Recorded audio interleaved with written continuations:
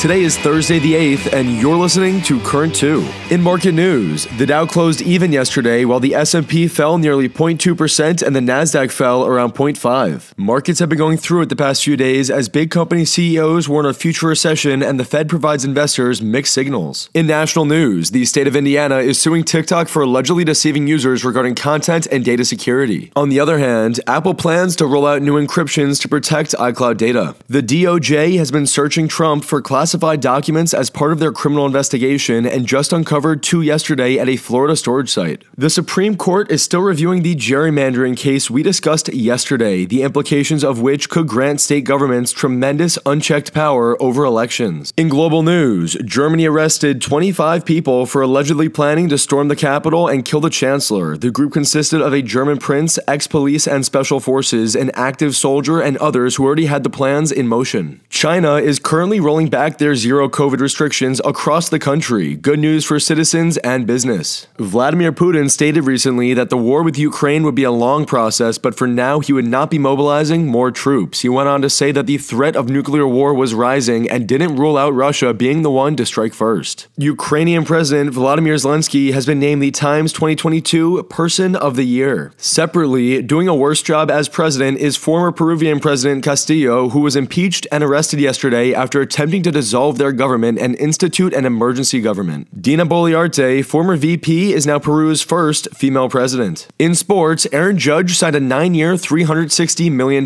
deal with the Yankees yesterday. For your C2 section, Thursday, Truth and a Lie. One real headline, one false, you guess. Police recently arrested an 82-year-old woman for failing to pay a $77 trash bill, where a mother of 4 pushed all of her kids in a stroller while running a 10K. Have a great Thursday, and thank you for listening to Current 2, keeping you in the know in under 2 minutes.